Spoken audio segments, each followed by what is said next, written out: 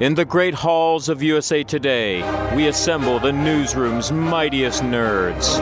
Brett Molina. I'm so sorry for the producer of this podcast. Kelly Lawler. I will fight you on it. Brian Truitt. Spoiler town! Together, they form the Mothership. Their mission? To harness their collective encyclopedic knowledge of nerdiness in all its forms. To dissect every trailer, plot twist, and game released for the geekiest of fans. The Mothership, saving the universe from bad comic book adaptations every Friday.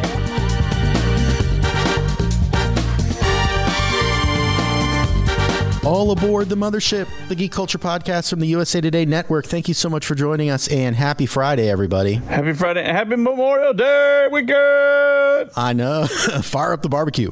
Let's meet the crew. Although I don't know if we could fit a barbecue in the Mothership, but we'll see. Our ship is large. That's true. Yeah. It's got we got junk in our trunk, so we can put some barbecues and some other stuff in there.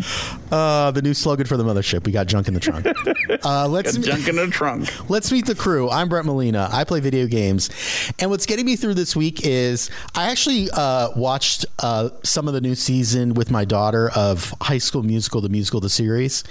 And it's really cute, and it got me through the week because, you know, it's a fun show. I think it's a nice kids show.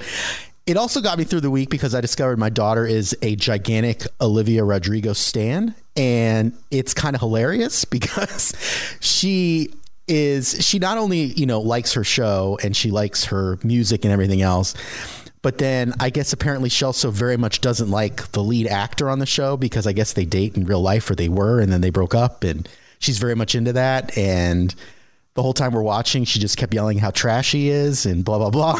And I'm just like, what the hell is happening?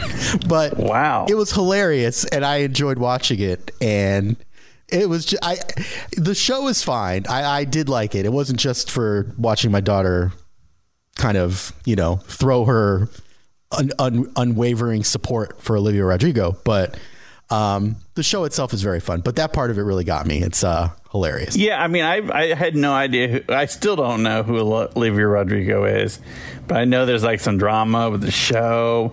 There's like a driver's license involved or something. I don't even know. Because my daughter's 8, so she hasn't gotten to the point of like paying attention to the internet and what's going on with people's lives yet. It's fascinating when they get older. It feels like they start to tune into that stuff a lot more, and then to see it like play out is in their little kid brain is kind of hilarious. Yeah, I'm not looking forward to that. Although, you know, it's funny that like, and it was weird, and I don't know how she did it, but like she was doing something and like she was agreeing with me, and she's like, "That's the ticket." I'm like, "Wait, what?" I'm like, where are you getting like 90s Saturday Night Live catchphrases? I didn't know your daughter was John Lovitz. That's really impressive. I was like, I don't use that. So where did you even get that? And she used it in proper context too. So it kind of blew my mind a little bit.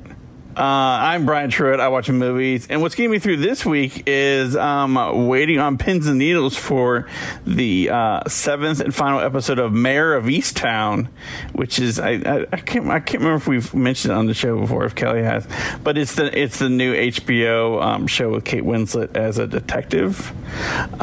It's quite good. You know, it's real twisty. Kate Winslet's good. You know, it's all, everybody's got like Delco accents, or tries to have Delco accents. You know, they go down to the Wawa and whatnot, have hoagies, and so. But it's really good. I mean, like every episode like has like a nice little cliffhanger without like being like an overt cliffhanger. But it's gotten really twisty like later in the season. So, and like everybody who we thought was the killer might not be the killer now, and and then the final episode is on Sunday, and my wife is bugging me about like, she's like, do we have a screener yet? Do you have a screener yet? I'm like, no. So we're gonna have to wait for it. So yeah, that's what's getting me through this week, is just keeping her calm. Is there an actual cameo by a Wawa in the show? I think there was a hoagie at some point, and I think there was a Wawa mention at some point, but it's more about like it was there's the Saturday Night Live Murder Dirter sketch, kind of like it played off of that.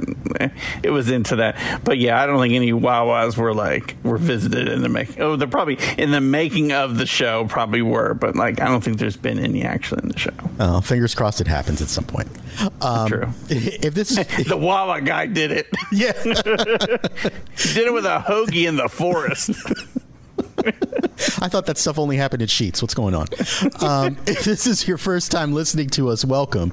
New episodes of The Mothership drop every Friday, and you can subscribe for free on Apple Podcasts or wherever else you like to listen. While you're on Apple Podcasts, we might send you a hoagie from Wawa if you could write a quick review about the show.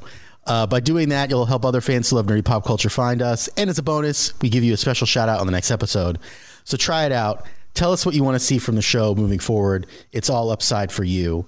So, for example, shout out to our listener, Hambone XX7. That's a dope name, by the way. He said he or she, they say, great, quick podcast. This is a good, quick weekly review covering a broad array of new nerdy content and entertainment. Thank you, Hambone. You were awesome. See, this is what happens when you give reviews. It's great. And maybe you'll get a hoagie in the mail. I don't know. But anyway, try it out. Tell us what you want to see from the show moving forward. It's all upside for you. Don't forget, along with leaving a review, you can get in touch with us on Twitter. We're at Mothership Pod, or you can email mothershippod@usatoday.com. On to the main topic. Here's a clip. From the very beginning, I realized I saw the world differently than everyone else. That didn't sit well with some people. But I wasn't for everyone. I guess they were always scared that I'd be a psycho.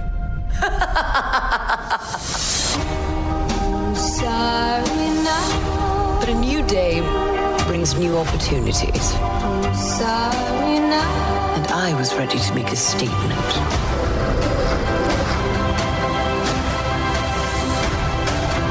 How does the saying go? I am woman. Hear me roar. That was from Cruella, the new movie starring Emma Stone as a younger version of the classic Disney villainess. With cinemas back up and running, it looks like we'll actually have a summer movie season for the first time in 2 years. Woo! I know, and it starts this weekend. Not only Cruella, though, but the anticipated A Quiet Place Part 2 horror sequel. We're going to talk those two, plus our favorite Memorial Day releases from yesteryear. Let's start with Cruella, because I know you've seen it. Twice. Real quick, what did you... Twice? What? That... Okay, intentionally, like you... Intentionally, yes. Okay, it wasn't like you were doing it for work purposes. Well, no, it was. I did it one time for work purposes, and then I watched it again because I loved it. Well, there we go. Tell us why. It's not what you're expecting. I mean, it's like it's the coolest Disney film in forever. Like other than take out Star Wars, take out Disney. I don't know if there's been a cool Disney film like this in a while, because it's dark. It kind of likes to be dark, and it's all, it's obviously reinventing this classic Disney character who is known for killing puppies and stealing them and killing them for their, to skin them for their furs, for, to put on her wardrobe. So, starting there, you're like, well, how are you going to why are you even bringing her back? Because she, for some reason, she's become this pop culture icon over the years since 1961 when in the original 101 Dalmatians. She's in theme parks with Mickey and Goofy. She's on Hot Topic T-shirts. She's on Funko Pops. And this is before there was a movie, Emma Stone's playing her in the movie. So she has hung around in the culture space for decades for some unknown reason. You wouldn't think a puppy killing Disney character would do all that, but here we are. So what's really interesting about the movie is Emma Stone plays her as this young, up-and-coming fashion designer in 1970s London. So you can have a lot of cool music, a lot of great fashion. And I'm the least fashionable guy of all time, and I'm sitting here these things are stunning. These are awesome designs and ensembles and things. But it's really interesting how Emma Stone plays her. She plays her as somebody who, she's repressed this side of herself, this creative, slightly dark side of herself since childhood, because her mom told her to. Her mom wants her to fit in because she's got the black and white distinctive hair that she has that's natural. So she's kind of an outsider and a misfit, although spirited though she is, and so she tried to fit in, and yet she gets to the point where she learns something bad. She starts working for this fashion icon, played by Emma Thompson. She's really cruel. She throws like cucumbers at her staff. She's like, as bad as Cruella is. She's like, this woman's even worse at all times. And Emma Stone's character has to figure out. Estella has to, she lets Cruella back out, and there's different dark degrees that she goes through over the course of the movie, and she kind of has to figure out like what not only kind of what kind of person she is, but how dark she wants to be. What kind of Cruella does she be? Is she going to be the person we all know from the 61 movie, or something different than that? And it's all psychological in nature, and it's really well done, and it moves. It's got like cool references. It's just a really neat movie that you're not really expecting, and I was really impressed by it, because I'm like, Disney's gonna just botch this thing, but like they did a really good job. In Maleficent, I also I was one of those ones where like, how are you going to redo this with Angelina Jolie? And that worked, but this works even better somehow. So I was just really impressed with it. It's interesting because they've done several of these live action Disney kind of remakes, and it feels like the ones that are the most out of left field have been the ones that have been the most successful. I feel, they seem to have had a run the last 3 or 4 where it almost feels like a carbon copy of the animated movie, and they just put real people in it. Like Aladdin is the most recent example that comes off the top of my head. Totally. Do you think with how Cruella is, are we going to see more of this? Are they going to try more of these kind of out of left field hits? Or because it seems like those are the ones that just do the best. I think with a character like Cruella, who is she is an anomaly, because she is not Mickey or Goofy. She is like, she's this character we saw for like, a handful of scenes in one movie in 1961. And she was like bad to the bone and, horrible. And she got her comeuppance, and, that's the end of her. But she stuck around for a long time. We never got to know who she was. So I think you can create a movie out of that because you can do something refreshing, you can do something new, because you don't have all this like baggage that would come with like doing, a Mickey Mouse movie or a Goofy movie or even a Cinderella movie. Like, you can't redo Cinderella too far, or it's not Cinderella anymore. There's been no Cruella movie. She was just a supporting character this one time.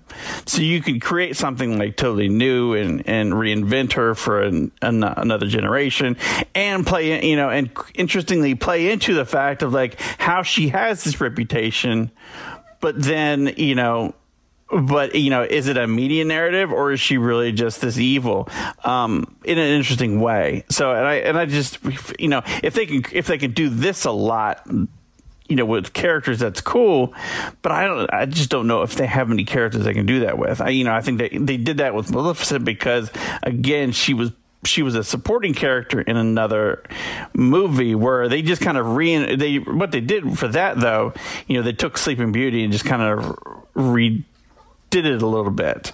So it was essentially a lot of the same movie and story beats and certain things like, as a prequel, but with this character, you getting to know this character. Cruella, they took more editorial license with, but I don't think they have a lot of characters that they can do that with without it, breaking the brand, if you will.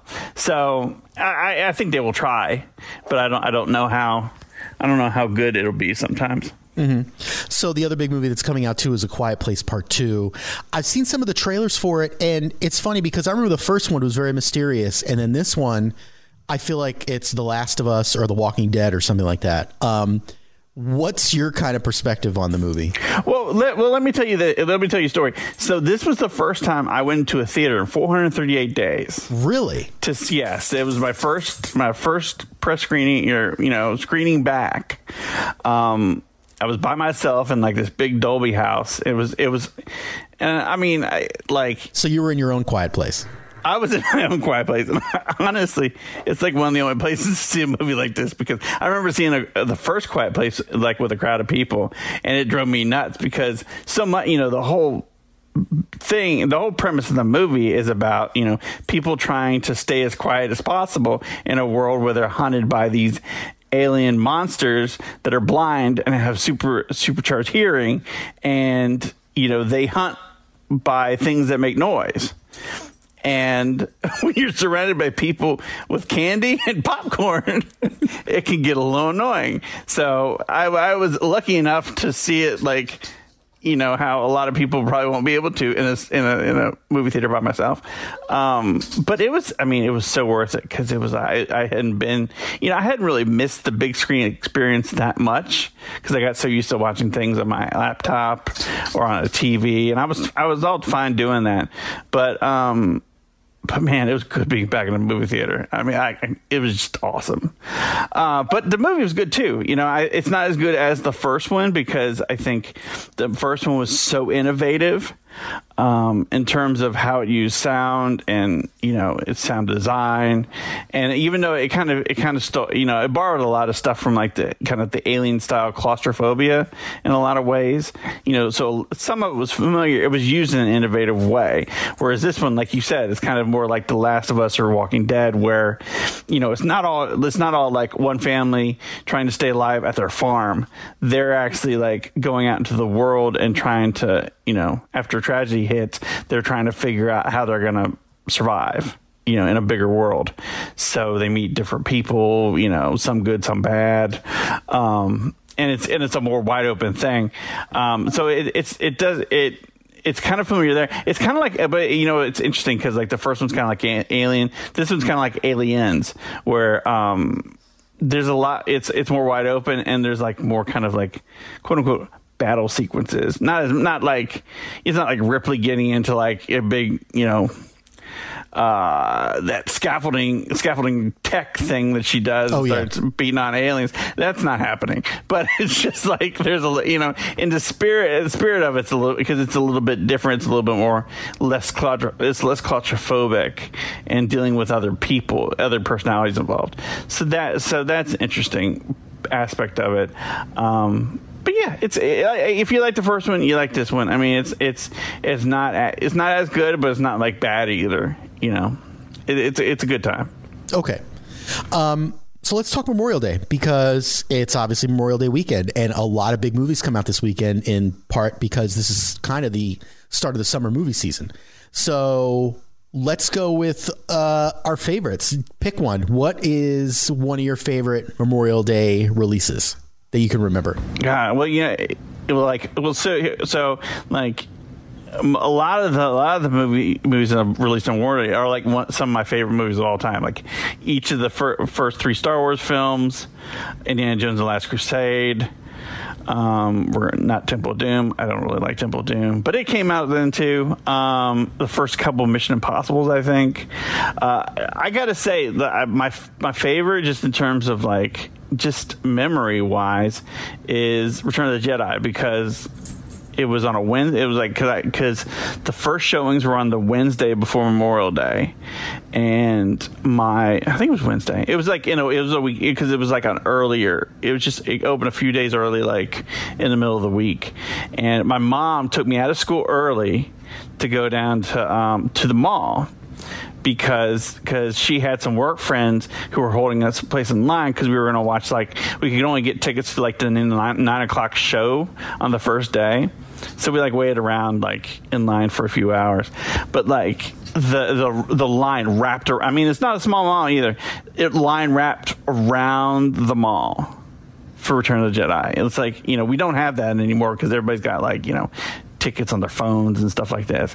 But it was just like, it was such a big deal for me because, I was 7. I was 7 years old.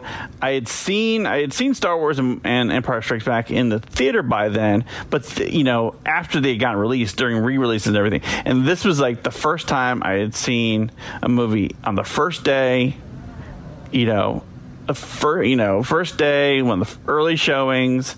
It was like, my favorite thing of all time at that point, Star Wars. And like, it was just so cool. I mean, I remember getting like Pepperidge Farm, those little, Return of the Jedi cookies that they had.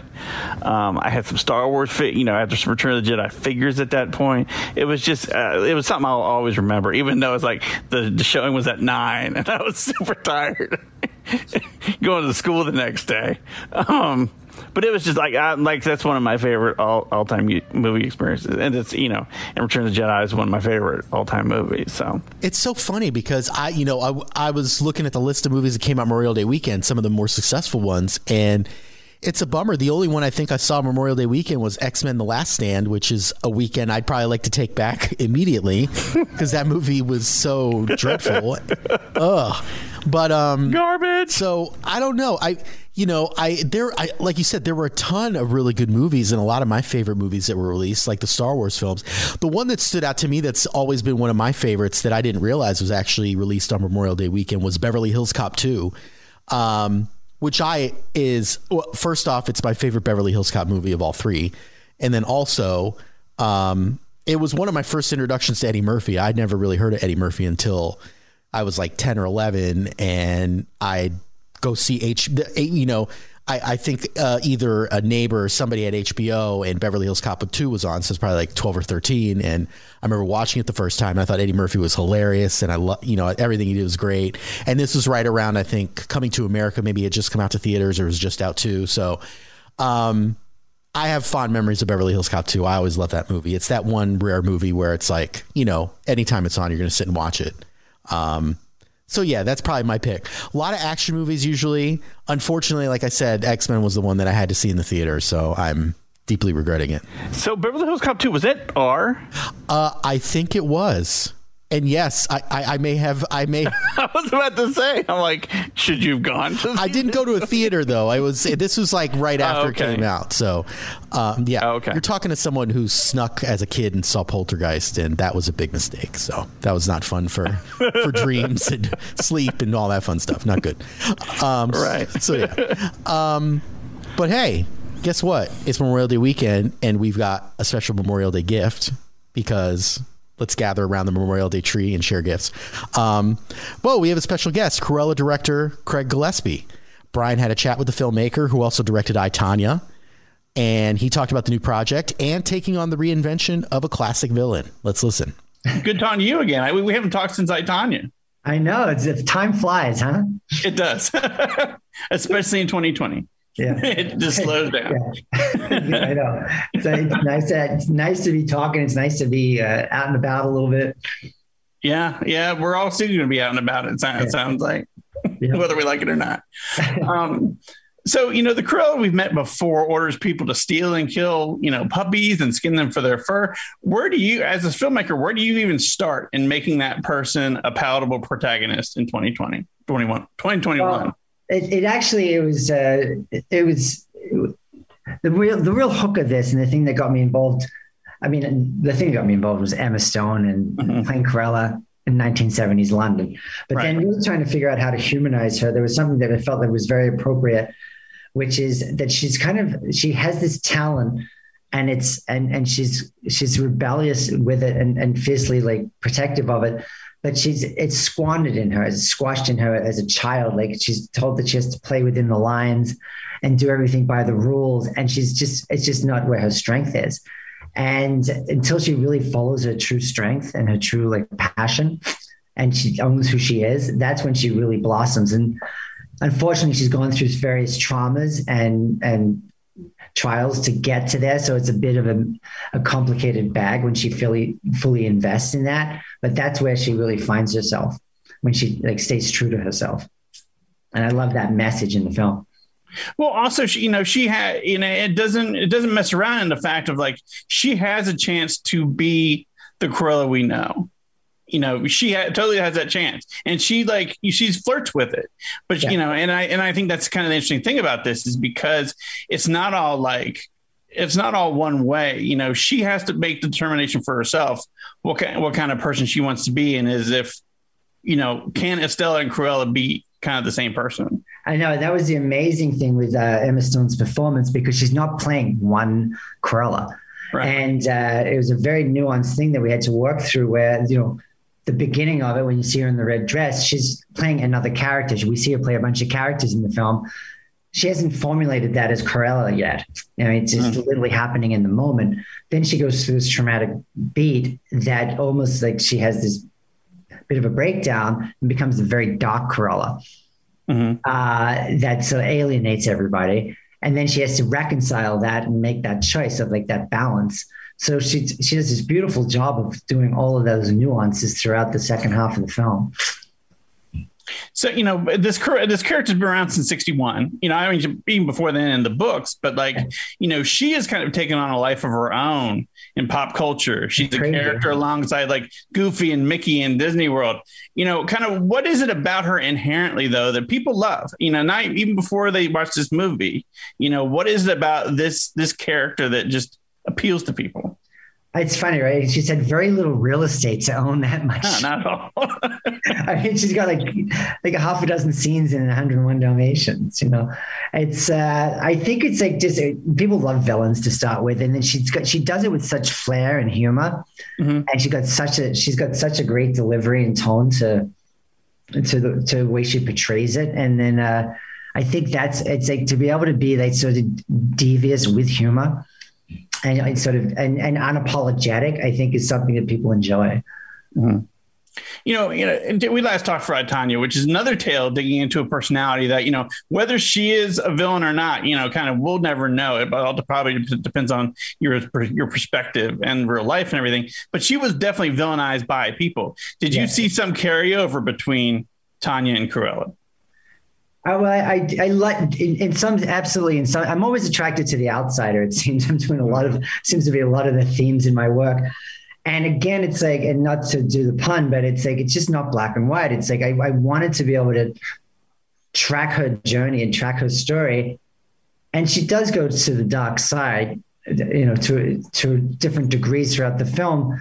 And it's not that I want the audience to like root for that, but I want them to empathize and understand her choices. And I think that becomes really interesting when you can understand why they're making those choices.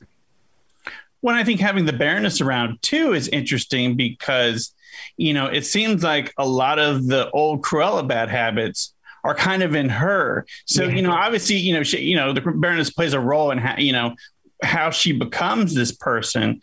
But it's interesting kind of like as, quote unquote, bad as Cruella is, the Baroness is always going to be a little bit worse. And you have, it's, and it's kind of like the appeal of her too. It's just like you have somebody always a little bit worse than Cruella is. No, and the nice thing with that is it gives more freedom to what Cruella can do, because the worse the Baroness is, the more we want to see Cruella push back. Right. So it's nice to have that dynamic. Well, it's very self-aware too, it's, because the whole dog thing with Cruella, she loves dogs.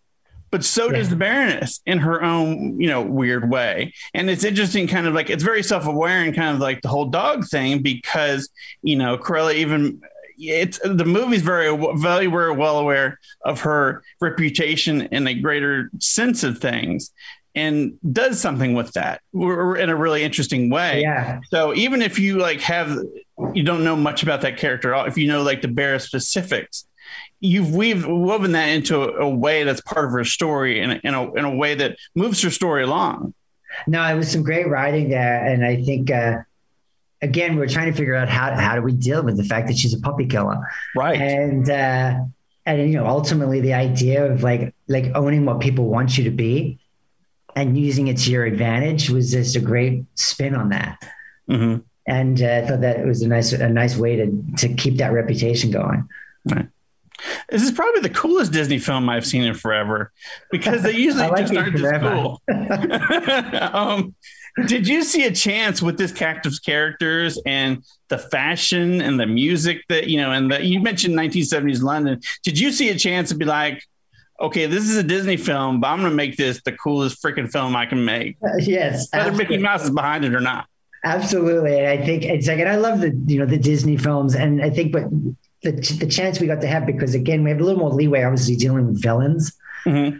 And all my production heads, and I brought like Nicholas Katz-Katanis, who I did I, Tanya with, and Fiona Crombie came in and she did The Favorite with Emma. So I had a very indie flavor to what was going on. And, Jenny Bevan, who's done a million things, is formidable in that sense, but she'd come off of Mad Max, Fury Road. It wasn't exactly the arsenal that you'd expect for a Disney film. Mm-hmm. And with all my production heads, I would be like, we're not making a Disney film. So don't think of it like that. We're making a coming of age 1970s punk story in London, kind of indie. I mean, we really approached it like an indie film with the energy and the camera work and the pace of an indie film. We did 2,700 setups in 65 days. It was just like flying, and it was loose, and the actors had room to play and spar, and it was really fun. But we gave it that energy. Totally. And I feel like, the only thing that was missing was like the 4-letter words that were probably a lot more part of 1970s London than here. But it's just like, that's like, if you're going to get rid of like maybe just one thing and keep everything else, that's probably, that's okay. Yeah, I know. It would have been nice to, I guess I feel remiss now. I think we're allowed to get one in the PG-13. Right. I dropped the ball there.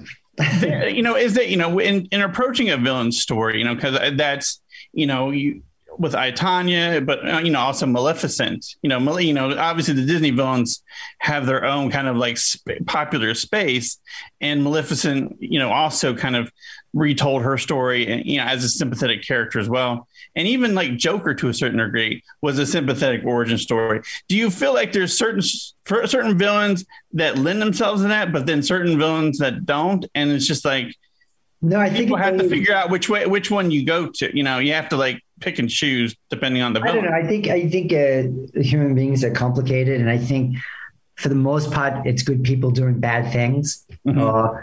And there's always a set of circumstances and situations that have arrived that person to make those choices. And a lot of times with villains, they don't think they're making the wrong choice. They think they're doing the right thing. Yeah, they hear their own story. Yeah, for whatever their motivation is. So I think it's great to be able to walk in those shoes and just empathize with that hardship or what sculpted that person to be the character that they ended up being, whether it's as a warning sign or just a greater understanding in terms of the life experience. In terms of the fashion, because there are so many, there are so many get-ups that Cruella wears and the Baroness wears. For you, was that just madness? Were you going a little mad, just trying to keep them all together? It was the most stressful and time-consuming part of the production. On so many levels, because it's like also because we're portraying two, fashion icons here. So for the audience, I know the audience is going to be hypercritical of what their fashion lines are. So when she does her fashion show, it's gotta be believable. And that's where I thought we could lose the audience. So I put the endless amount of images I would send to Jenny Bevan of like walking around London in different shops and being like, what about this outfit? What about this? What if we did something like this? And then just like trying to figure out what that would be that felt like it was still from the 70s, but felt fresh and new and current. It was sort of the biggest stress for me. We actually ended up pushing the fashion show to the last week. Oh, really? Just to get time for Jenny to get it all figured out, because she had so much wardrobe in this. Right. I mean, it was just staggering what she got through. I mean, there was, I think, 5 galas with 400 outfits, and it was just, it was endless. I mean, there were times that there was a couple of times where I saw an outfit for the first time, and it was like on the day. Oh my God. There's so much going on. And so you come out and be like, well, it looks great. I just like, sure, do it. I hadn't seen it yet, but wow, it's a statement, particularly with the Baroness. Right. So did you go to, I mean, had you ever been to a fashion show, or did you go to any just to figure out how to film one? No, funnily enough, I watched a lot of stuff. I mean, Alexander McQueen, his documentary was a huge inspiration for me in terms of the rebellious nature of him and his work. with Cruella. Right. But obviously it's a different time period. But there's Vivienne Westwood and that era as well. So, but just the attitude of McQueen, I felt very appropriate to Cruella. And so looking at his work, and then there was this very like rebel punk way that she did all her shows, which, lent itself to maybe not being classically fashioned. It's like, we shot it all like mostly handheld outside there at night at that fountain for that fashion show. And it's with some very aggressive camera work and lighting. And it was sort of just a lot to do with Nicholas Kazakantanis and his work as well. It's like the handheld work in there and the lighting is just amazing. Yeah, boy, if you ever have to do another one, you know what to do now. Yeah, it's like, I got thousands of images on my laptop. I can now delete. Oh, sure, yeah, it'll free up a lot of space. Yeah. Thank you so much, sir, for taking time. I appreciate it. Thank you. It's nice to talk to you again, Brian. It's on you. Good luck with it. Thank you. Bye. Okay, listeners, it's your turn. What are you doing this Memorial Day weekend? Are you planning to see Cruella? Are you going to go to an actual movie theater for Memorial Day weekend? Let's talk about it on Twitter. You can find us at Mothership Pod, or you can tweet at us individually. I'm at BrettMolina23. I'm at Brian Truitt. And don't forget, you can email us too. We're at mothershippod@usatoday.com. That'll do it this week. Thanks so much for listening. Special shout out to our pilot/producer of the Mothership, Adam Fish. If you like the podcast and don't want to miss an episode moving forward, you can subscribe for free on Apple Podcasts. And don't forget, while you're there, leave a rating or a review, like our good listener, Hambone. Helps other people find the show, and we get great feedback. If Apple Podcasts isn't your jam, you can also find us on Spotify, Stitcher, anywhere you get your podcasts. Until next week, happy Memorial Day, and nerds out. Later.